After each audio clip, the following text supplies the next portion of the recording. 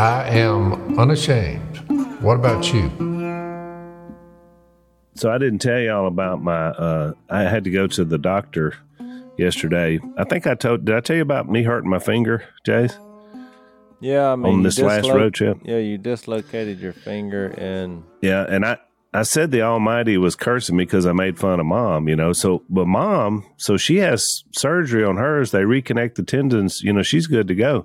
So that was my expectation. So, because I don't go to the doctor a lot, thankfully. So I go in, I'm sitting there waiting. He comes in, and I like it. I like his style because he walks in. He doesn't have a white coat or anything. He's just dressed in normal clothes. He said, "What are y'all doing in here?" I said, "We're waiting on you to get here because you're the star of the show."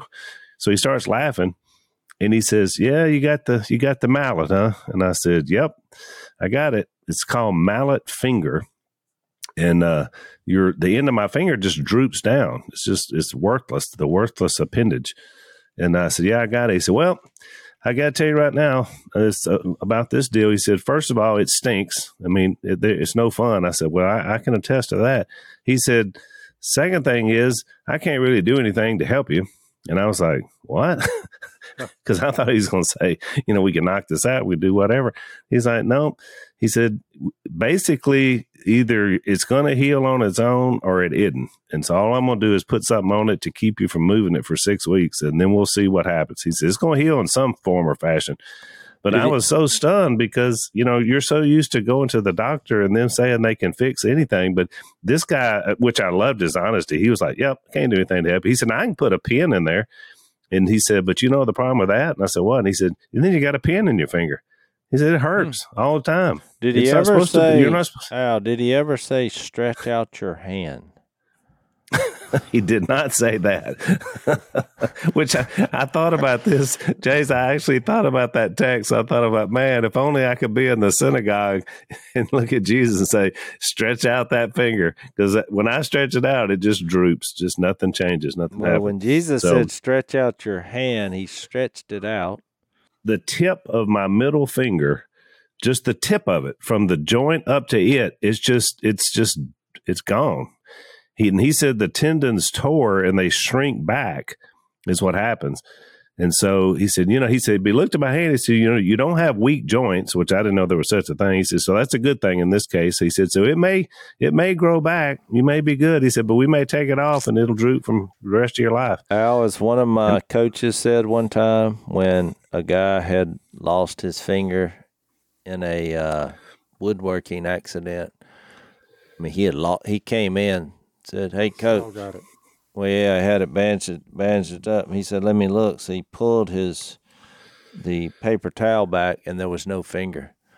And he said, "Well, you know what the good thing is?" And that little kid was looking like for joy and hope. I could see it in his eyes. And he said, "You got another one just like it on the other side." That's not very encouraging diagnosis. Well, Phil, with a man of your compassion, for you to think even that's extreme means that was a pretty extreme response to a kid losing his finger. Yep. Well, what I didn't realize was, until now, I haven't had use in a few weeks, is the middle finger on your dominant hand is a very instrumental tool in the human body. Oh, is that the one you're having problems with? Yeah. Well, you need to just go ahead and cut that off. And since you're the one that says you thought that it may be a curse from God, which I talked about last podcast, be careful that you don't go to an extreme where, there's a demon in the lettuce and that's why you got sick, and there's no parking because the demons are out to get you. And So what were you doing when your finger went out on you? I literally just set my hand down on a set of steps to balance myself to then walk up the steps. I mean, it was the most, something you do, never even think twice about it. And somehow I just had that finger in the wrong position. And it felt like a bee sting, like it just was a little zap on my hand. I looked down at my hand, and then that finger was just drooping. So here's what you do, Al. This is the ultimate. If I was a pastor and I had a problem like that causing me that much pain, you would have the ultimate illustration now. Go Ronnie Lott, who famously, when they said that he couldn't play in the second half of the Super Bowl because his finger was dislodged and dislocated, they said, we can't fix that. And he said, well, cut it off. And they did. And he went and played. So, Al, True story? True story. Oh, look it up. Well, you can't look it up. But there's an encyclopedia, I'm sure, that would have that information in it. True story. You could cut off your middle finger out as the opposite reaction to what that represents when people in the demonic world give you the finger. It'd make a great illustration. Yeah. If your right finger causes you to sin, cut it off. I don't know what y'all do without me. So I Phil, know, you're just full of grand ideas. Phil came up in between the break because we're doing 2 podcasts today, and we're having difficulty with Al since we have a hurricane, and our hearts do go out to the people in Florida who are undergoing that, and I don't think it's some kind of end time judgment. I just think we live on an earth that's volatile. And we're perishable. We're perishable beings, and storms happen. And the next chapter, we're going to see where a storm happens with Jesus in the boat. And I mean, the key thing to take away from that is when you're in the boat with Jesus, ultimately storms can't hurt you. You're in the right boat. Even if you die, yet so you live. And I mean, I'm not making light of that. Tragedy happens, but that's why we have Jesus in the boat. I mean, we're in his boat. He calms the storms. He raises the dead. He heals diseases. He fixes fingers. He fixes hands. That's where we're going with this. So, that's right. But meanwhile, while we're here and all the chaos and tragedy and things that go about, we share the same message he did, which is that God is for us, not against us. He wants us to live with him forever as part of his family. And it's the greatest kingdom that's ever been established or ever will be established. Yep. And he chose to allow human beings to be a part of it because of his love and grace. I mean, that is the gospel. No, you're right, Jase. And there's nowhere you can go on this planet to get away from storms, difficulties. I mean, if people just think, well, we can fix this planet. No, not really, because we didn't make it. And so I know people think they can, and people think they can create a paradise, here, but you can't. That's why you have to have something more. That's why the kingdom of God is such a big deal. I don't know how anybody lives down here on the coast without faith. Well, or anywhere, that's volatile. Well, during the break, Phil, you remember your assessment? And I said I had the answer. I said, but we'll wait till the podcast has started. So what was your assessment that you said? And I'll give you my answer. What topic were you said, I've noticed that on the earth, there's more crime. What was you? Yeah. Say what you said. And I said, because you said, what do you think? And I said, no, wait. It seems to me that just solid crime, robbery, rape, murder, beating, shootings, looting, burning. It just looks like to me there's an uptick. Maybe somebody says, well, you just saw something and then you figured that. But this is the biggest crime wave I've ever actually looked at. It's well, I think you said I think there's more crime today than there ever has been in the history of the world. At 76, that's my assessment. And I said, I know why. You want to hear why? I'd love to know that. That enlighten me, Jase. Because there's more people on the earth right now than there's ever been. It's a good point. The odds are against us, is what you're trying to say. It's a population thing. Yep. Yep. You're right. It was nothing profound. It was just it was. I've never seen a group of individuals so hell bent on going to hell, on slaughtering their own children in the mother's womb. I just can't. Yeah, I mean, we're laughing, but it's not funny. Think about it, though, Dad. think about that. Jase is right. It's not just that there's more people, but there's more people in smaller places.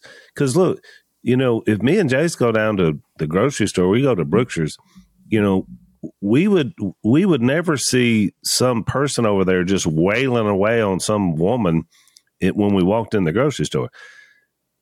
I mean, you just wouldn't see it here. And if you did see it, there would be about 10 men that took that guy and beat the crap out of him.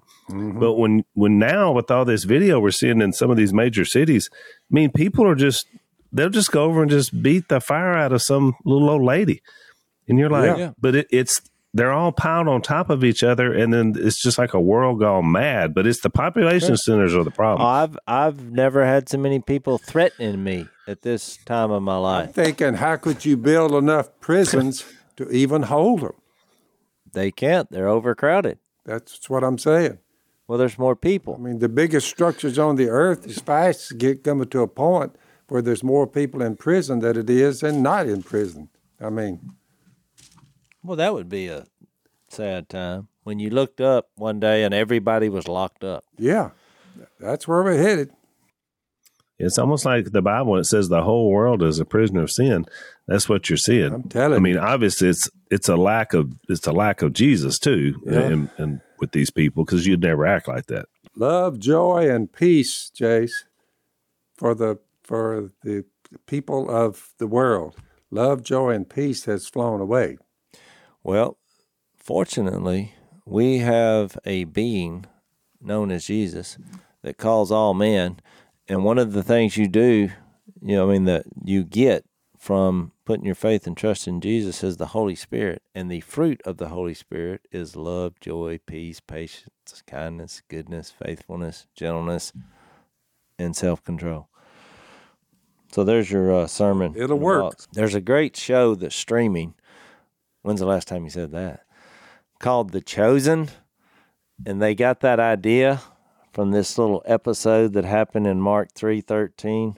That God chose us for the beginning of time, but he did it thinking he would, God doesn't think in the future because he just is, but he says through the sanctifying work of the Holy Spirit.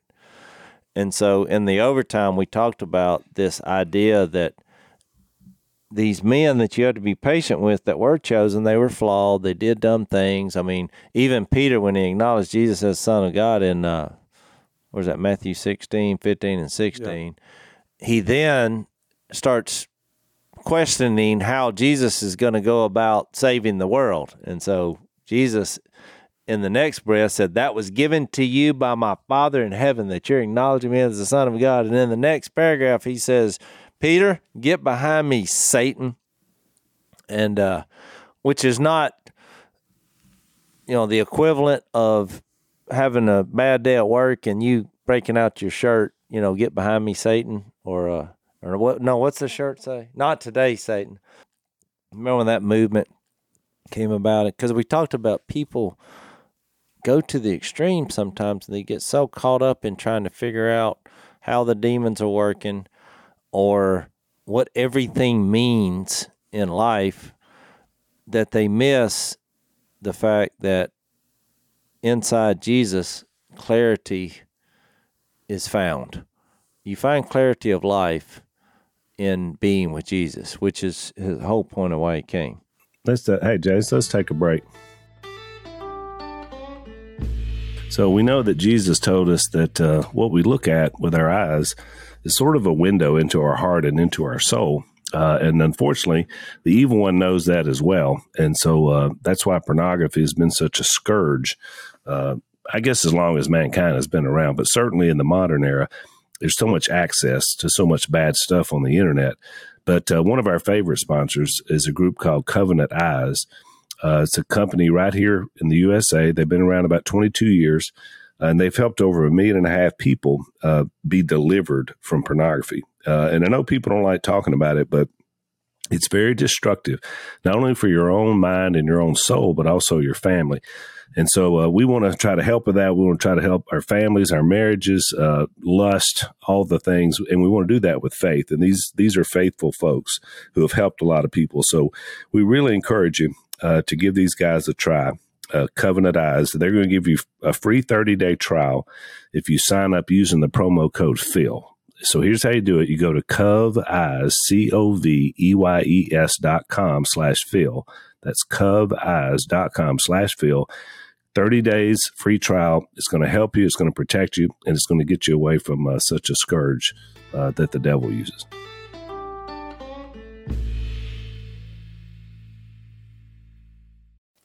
So that brings us, which I had quoted the C.S. Lewis that's been quoted many times, that, people have to come to an opinion on who they think Jesus is. Even if they don't acknowledge or say, I don't believe that, yeah, they have an opinion of Jesus. And the main three, I think, that he got out of here, he's either Lord, he is who he says he is, he's the Son of God, or he's a lunatic, or he's a liar. And you're introduced to that in verse 20 because it says, Then Jesus entered a house, and again a crowd gathered, so that he and his disciples were not even able to eat. So he's dealing with this fame because of what people are getting from him, which is healing. They're getting demons removed. They're getting their life back. So when his family heard about this, they went to take charge of him.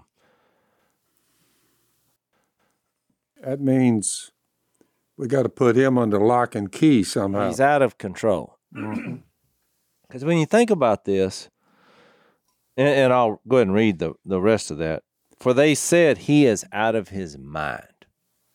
He's a lunatic. That's his own family. His own family. Now, before we throw him under the bus, and we know Mary believed, and we know at one point, John 7:5, that Jesus' brothers, his own brothers, did not believe in him. It clearly says that. So you got to think, well, what happened? Well, this is, when you think about in reality what's happened here, you kind of sympathize with this. Because here's Jesus, who up until this point, before he receives God's Spirit, he wasn't doing miracles and all that. He was just a normal fella. Now, without the fact that he never sinned. So I think when you throw that in there, think about that situation. I had many. He had a big knowledge of the scriptures as a kid. He was true. Sitting there and they couldn't get around him. Obviously, he was different in those facets. Mm-hmm. But he wasn't, doing miracles. And now a lot of people think he was in the religious world, but it seems to me that started in his ministry once he got the Holy Spirit, and those miracles were confirmation that he was the Son of God. But either this or that, I'm not going to make a big deal of that. I mean, he was different. And, this is one of those deals I think where practically, his brothers were like, you think you're perfect? It's something I said to my brothers, and Jesus went, yeah. Well, that just didn't go well. And I know that Jesus was probably the favorite. Because how we do as parents, we have our kids, and there's moments where you play favorites because you can't help it. I remember in some of my wisdom and discipline with my kids, I remember one time, which I shouldn't have said this because we're flawed human beings, but we had a conflict between my two sons, and just in my frustration in trying to identify what they needed to do, I looked at one brother, and I said, you need to be more like him. That was a terrible thing to say because I was basically saying I like him better. And in the moment I did, because I was like, just watch him and be more like him, because you're just, this is what's causing all the problems, But when you look at their life practically, and all of a sudden, the reason I think Jesus started doing this type of miracles for the first time, well, that's why I think they thought he was out of his mind. Because they're like, wait a minute here. I don't think he's including Mary. Because think about it. Mary was told, you're going to be with child. And she said, how can this be? I'm a virgin. And when God says nothing's impossible. she probably never wavered. I thought that at first, but then when he gets to the back end of this, and I mean, look, now this gets a little weird because there's a story within a story here, which Mark does that a lot. But then he's going to get to the end in verse 31. I'll go ahead and read it. He says, when then Jesus' mother and brothers arrived, and standing outside, they sent someone in to call him. A crowd was sitting around him, and they told him, your mother and brothers are outside looking for you. And he asked this profound question, which seems to a lot of people, especially non-believers, this seems terrible to say. Who are my mother and my brothers, he asked. Then he looked at those seated in a circle around him and said, here are my mother and my brothers. Whoever does God's will is my brother and sister and mother. Now, just as profound as it was him to call his disciples up on the mountain and introduce the idea that God can use people to share his goodness and grace despite their flaws, I think here is profound is he introduces for the first time what I would depict as a forever family.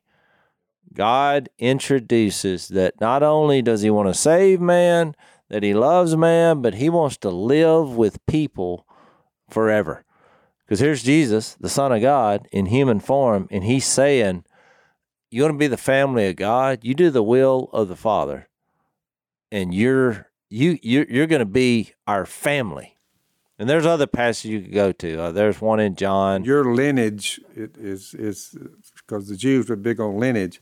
Your lineage does not amount to doodly squat. You know what I'm saying? Well, exactly. Which seems harsh. Now, look, there's plenty of passages in Ephesians and other passages about the dynamic of the family. I mean, God is the architect of the family. And we read this in weddings and baby blessings, and he's pro-family. He designed it. It was his idea. We have our roles in the family. We should do them. You know, as I think of the illustration in Ephesians 5, you know, where husbands, you know, love your wives and be willing to give your life for your wife. Women, you know, submit to your husbands. And he goes talking about kids and our responsibility to them. But he also said in there, but remember, you're married to Christ. I mean, we have this relationship with Jesus, and we have families, and they should be godly and dynamic forces for what's right and that show Jesus in the right light. We're to set up an example for them. There's no doubt. And everything. But in this situation, you know, I don't know if Mary, I mean, we can speculate on this. I mean, maybe she knows God. I mean, she knows God's plan. She knows this is real because she was a virgin. Despite what everybody else said, she knew this is not possible. But it happened.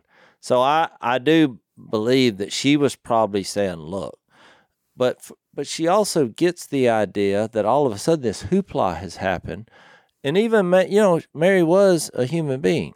And plus so you could make an argument, Jase, that families without the Lord Jesus, here are my mother, my brothers, if you realize you're in a forever family, as you said it, if you realize that and you behave accordingly, because there are a lot of families that are broken, splintered at each other's throat. Oh, exactly. I mean, it gives hope to people who, I don't know how many we've got a fatherless culture. There's no dad there. Oh, exactly. My adopted daughter, I mean, that was her biggest draw to God initially. Well, because, you know, she don't have any family. She's an orphan girl. Yeah. And she's like, but I have a father who loves me. I mean, that was very appealing. And once she understood who Jesus is and that we're adopted, and I mean, this is part of her story. So I've seen what happens in people's lives as a positive. But it's also frustrating for people to read this because it makes them uncomfortable because they're like, well, that wasn't very nice for his family. But you got to remember, most of them didn't believe. Mary was probably just trying to be like moms do. She was trying to get everybody together on the same page because, look, it's in our nature. We put family first, which is a good thing. Yep. But when you come to Christ, you realize that we put Jesus first. and God's family is part of that. But your family is also the responsibility that God gave you to try. I mean, my number one priority is to get my family, my physical family, to heaven as a part of God's forever family, which I think is spiritual because you want them to live with you forever. It's the highest form of love. What's your take on that, Al? Yeah. So let's take a break. So another one of my favorite sponsors of the podcast is a group called 40 Days for Life. And Lisa and I had discovered them a pretty good while back. And Lisa's even written an article in their newsletter. And, of course, we've had Sean Carney, who's their CEO, on our podcast a couple of times. And, now that we're in a post-Roe world, now that Roe versus Wade was overturned, the battles are going to the states. And so we really have to step up more. And that's what 40 Days for Life is doing. They have over 1 million volunteers in 1,000 different cities around the world. They have peaceful vigils where they pray, which is a great blessing. The no-show rate goes as high as 75%. That's what former Planned Parenthood directors have said because of this prayer. I mean, prayer is a powerful tool, and that's what these guys do. Over 106 abortion businesses in America have shut down. 45% of those were in liberal states. So we're changing hearts. We're changing minds. There's more excitement on the pro-life side that I've seen in my lifetime, and I think it's fantastic. So we want you to check them out, check out their locations. Maybe you can get involved, become one of their volunteers, and be a part of the vigils. Check out their podcast. Also, they have a free magazine at 40daysforlife.com. It's going to keep you updated on what's going on in the pro-life world.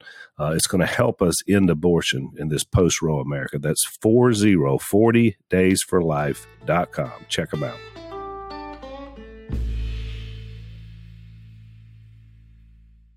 No, I agree. And I think it also shows you, Jase, you mentioned this, I think in the last podcast, one of y'all did, that how radical what Jesus was doing was.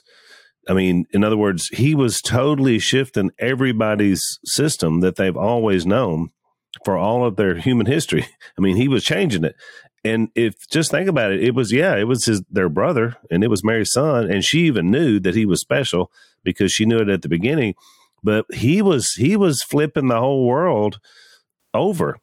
And so even them, they're human beings. They're just like, we got to go talk to him. But I agree with your assessment of Mary. I think she probably, like most moms, said, look, we're going to hold this family together.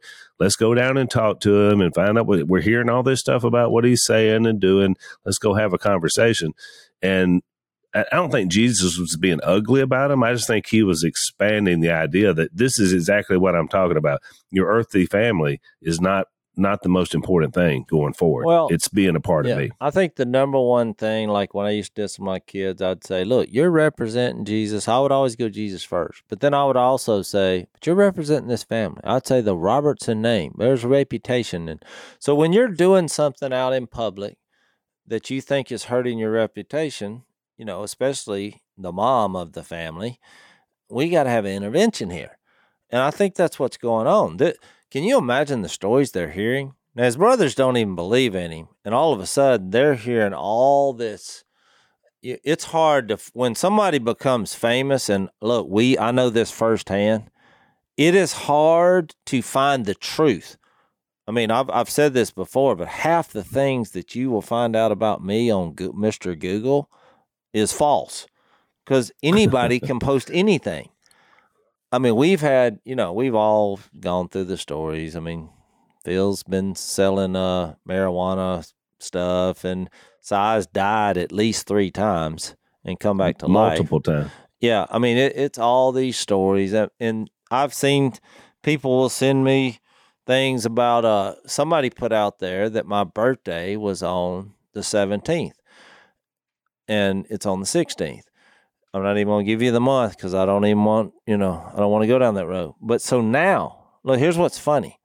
I have 2 birthdays every year.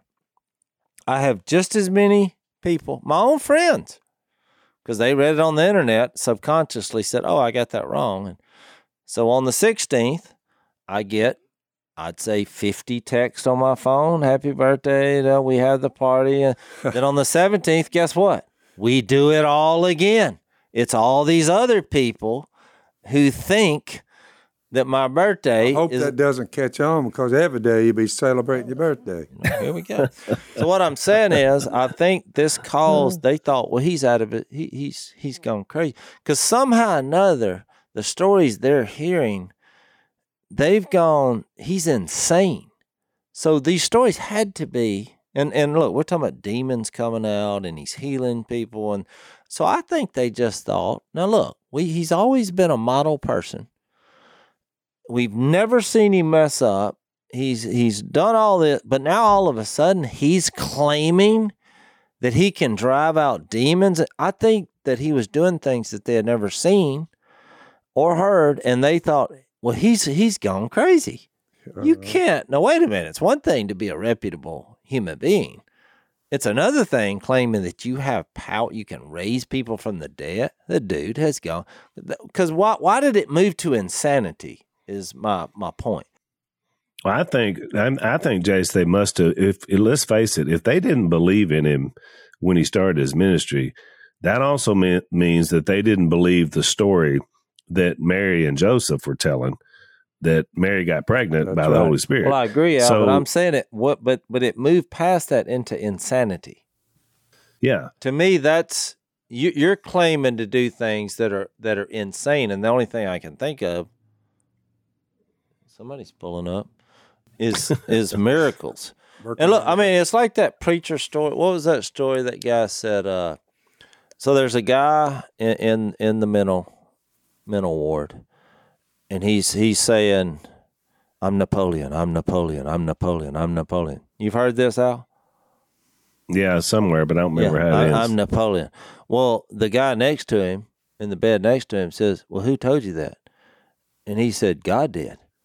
And the guy next to him said, oh, no, I didn't. And the point is, everybody's crazy here, because this is not that, you have your own narratives of what's going on. I mean, in your own way, because to me, calling Jesus crazy is crazy. Yep. Who's the crazy one here? Yep. I mean, for you to not acknowledge, because Jesus is the Son of God and he was in your family, and now you think he's crazy, which makes you crazy. But it shows you how hard it is for human beings when they can't explain something. People don't like the inexplicable. I mean, that's why people are infatuated with UFOs and, all these things, because nobody likes not knowing. The truth is out there. You hear people say that. So when this was going on, I mean, here's his family saying he's crazy. And here the other side, the religious people are saying, oh, no, he's not crazy. He has a demon. But both of them had a problem with the inexplicable. They couldn't explain what Jesus was doing in some otherworldly way.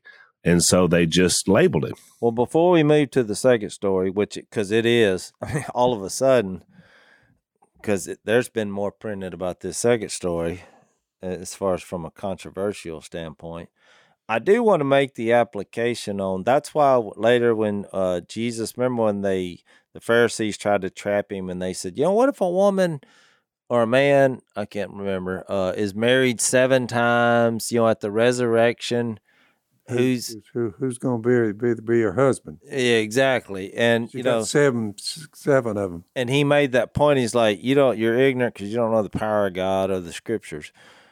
And people won't be given in marriage. They'll kind of be like the angels. Remember that passage? Well, you understand it perfectly here once you read this, because your relationship with God and being a part of that family, that's eternal. This is to populate the earth. This is to show the idea of family, which God's design goes back to him making male and female, and that's where kids come from, a male and a female getting together.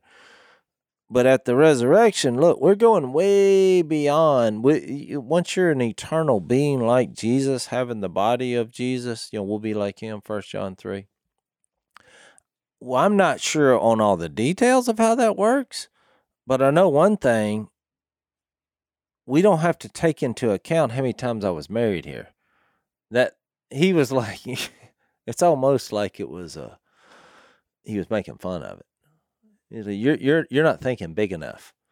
So I do think it's important, but I also think it's important when you read other verses when it says that Jesus said, I didn't come to bring peace, because we all talk about the peace that we have in Christ is so treasured, in our minds. But he continues that verse, I came to bring a sword, and he starts talking about families being divided. Well, that seems to fly in the face. They're like, well, why would God want to disrupt families? Because if your whole family is saying you're crazy for following Jesus, they're crazy, not you. That's right. It's not worth you losing your eternal existence as part of God's family because your family saying you're crazy. What are you, some kind of Jesus freak and all? And that happens every day in the spiritual warfare of kingdom living. Sure it is. Every day people show up. Every Sunday people show up that are crying because their family has disowned them because they put their faith and trust in Jesus and they think Jesus is a madman. They do. And the reason they think that is because who is attacked in crazy people, in legitimately mentally challenged people's minds, who is always front and center of that? And it's Jesus. People don't go around and say, I'm Buddha. It's always Jesus. Yeah. Because I think in the spiritual warfare of life, Jesus has the most power. He has the most evidence. He makes the most sense. And so he's always going to be the one attacked. And even Hollywood, you see it. It's just filled with references of insane people talking about Jesus. And I just don't think that's a coincidence. You know what I mean? Or that they're God, right? So let's take another break.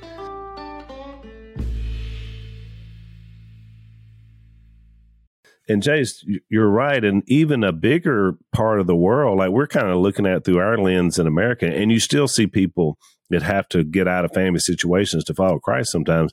But in the rest of the world, especially, and Jase, you've met many of these people, when you make a decision to leave a certain religion and become a Christian, you are disowned forever. That's right. I mean, they erase your name out of the family tree. Yep. So, I mean, there are people all over the world that by following Christ, they are having to leave everything they've known. Jesus did say that if they hated me, they will hate you also.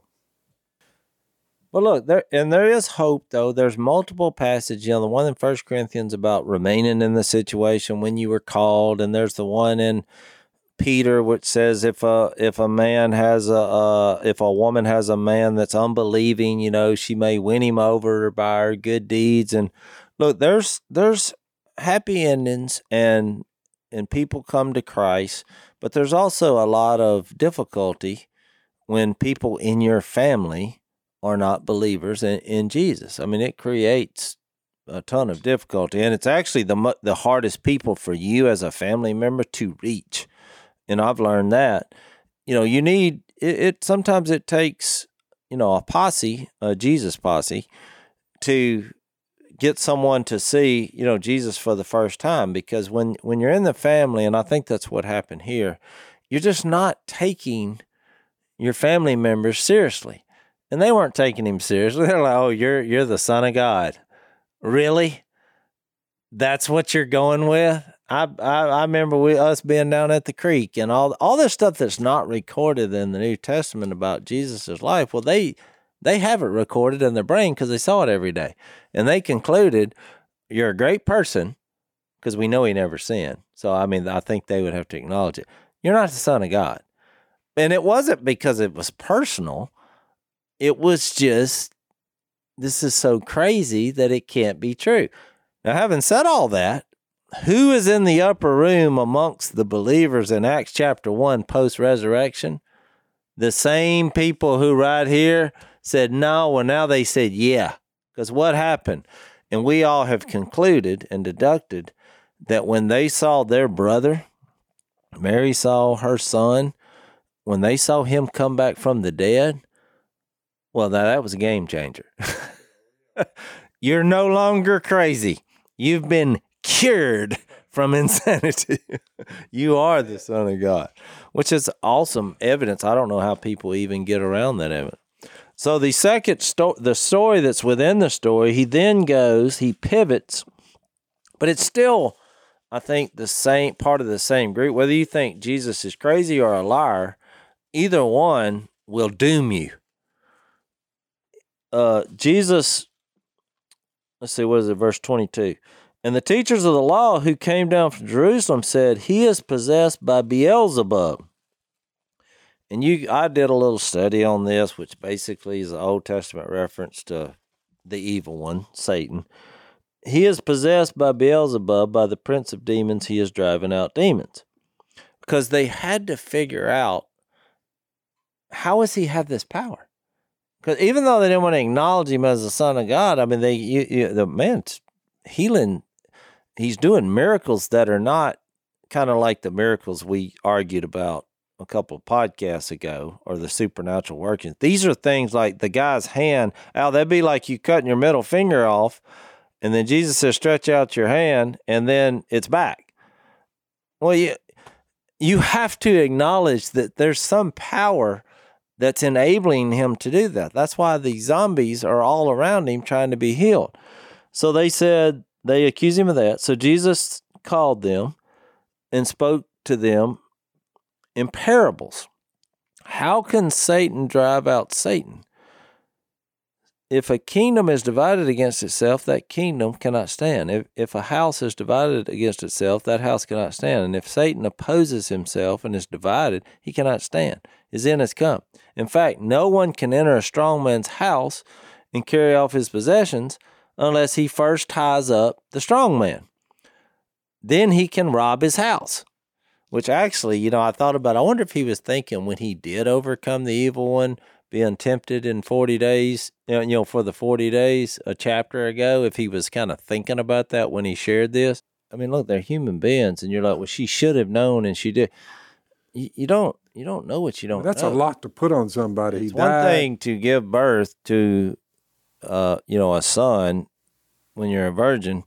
It's another thing, even though you would think you would make that conclusion, it's another thing for that son to grow up and be an adult and die. Mm-hmm. And you have to go through all that misery, because that's the worst pain just think on the planet, is losing a son or daughter. It was asking a lot of the human mind. I mean, I think that's why this was a slow process, which is why don't tell anybody, hang on, because it took him living the way he did and going through the process for us to wrap our minds around the possibility. Right after the funeral, if I walked up out here before we having this podcast about a week later, and I walk up out there and they said, Phil's out there, you'd say, look, don't be. Well, that would be mean and cruel. Yeah. Yeah. Yeah. So let me finish reading this, because we don't have much time. Hang on, Jase. Let's take our last break.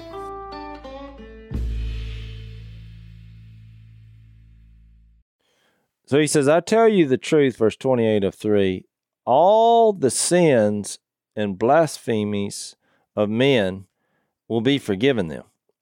But whoever blasphemes against the Holy Spirit will never be forgiven. He is guilty of an eternal sin.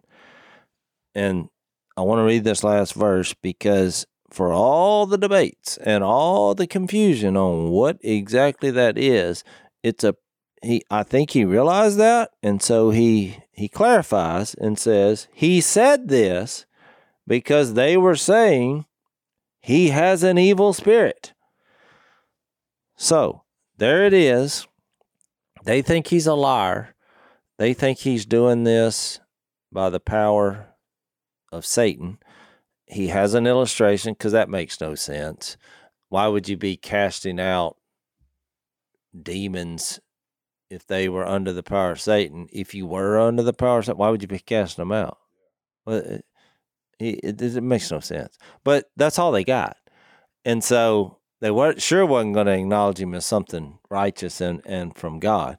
So then he says this, but the profound statement, I'll give you my take, that if you look at Jesus and you say, his light is darkness, if you say his truth is a lie, if you say his righteousness is sinful, if his existence is demonic.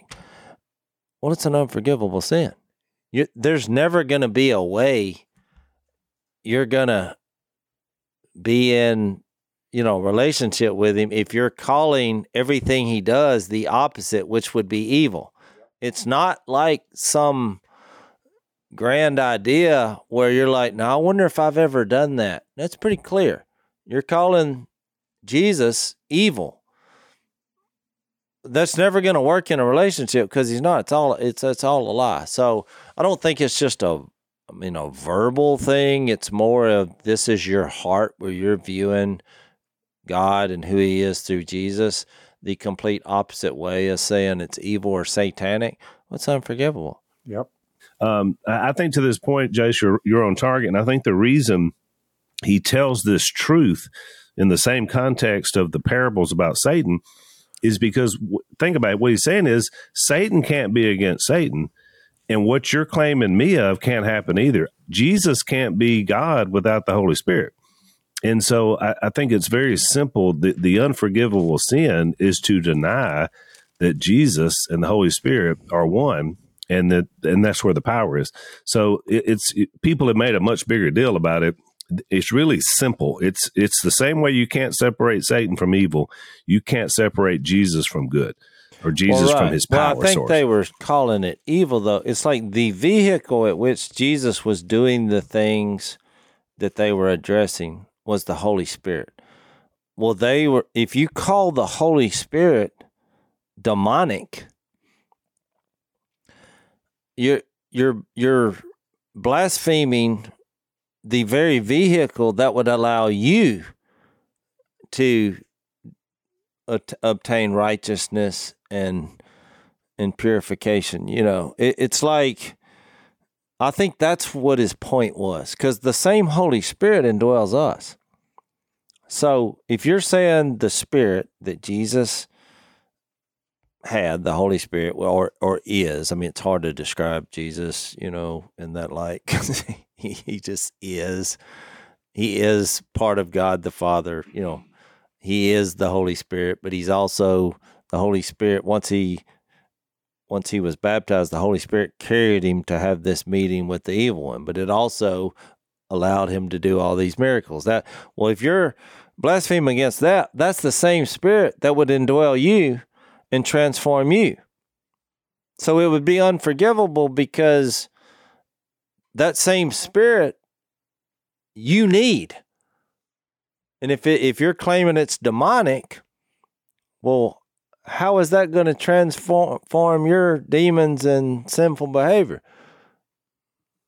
That's what I think.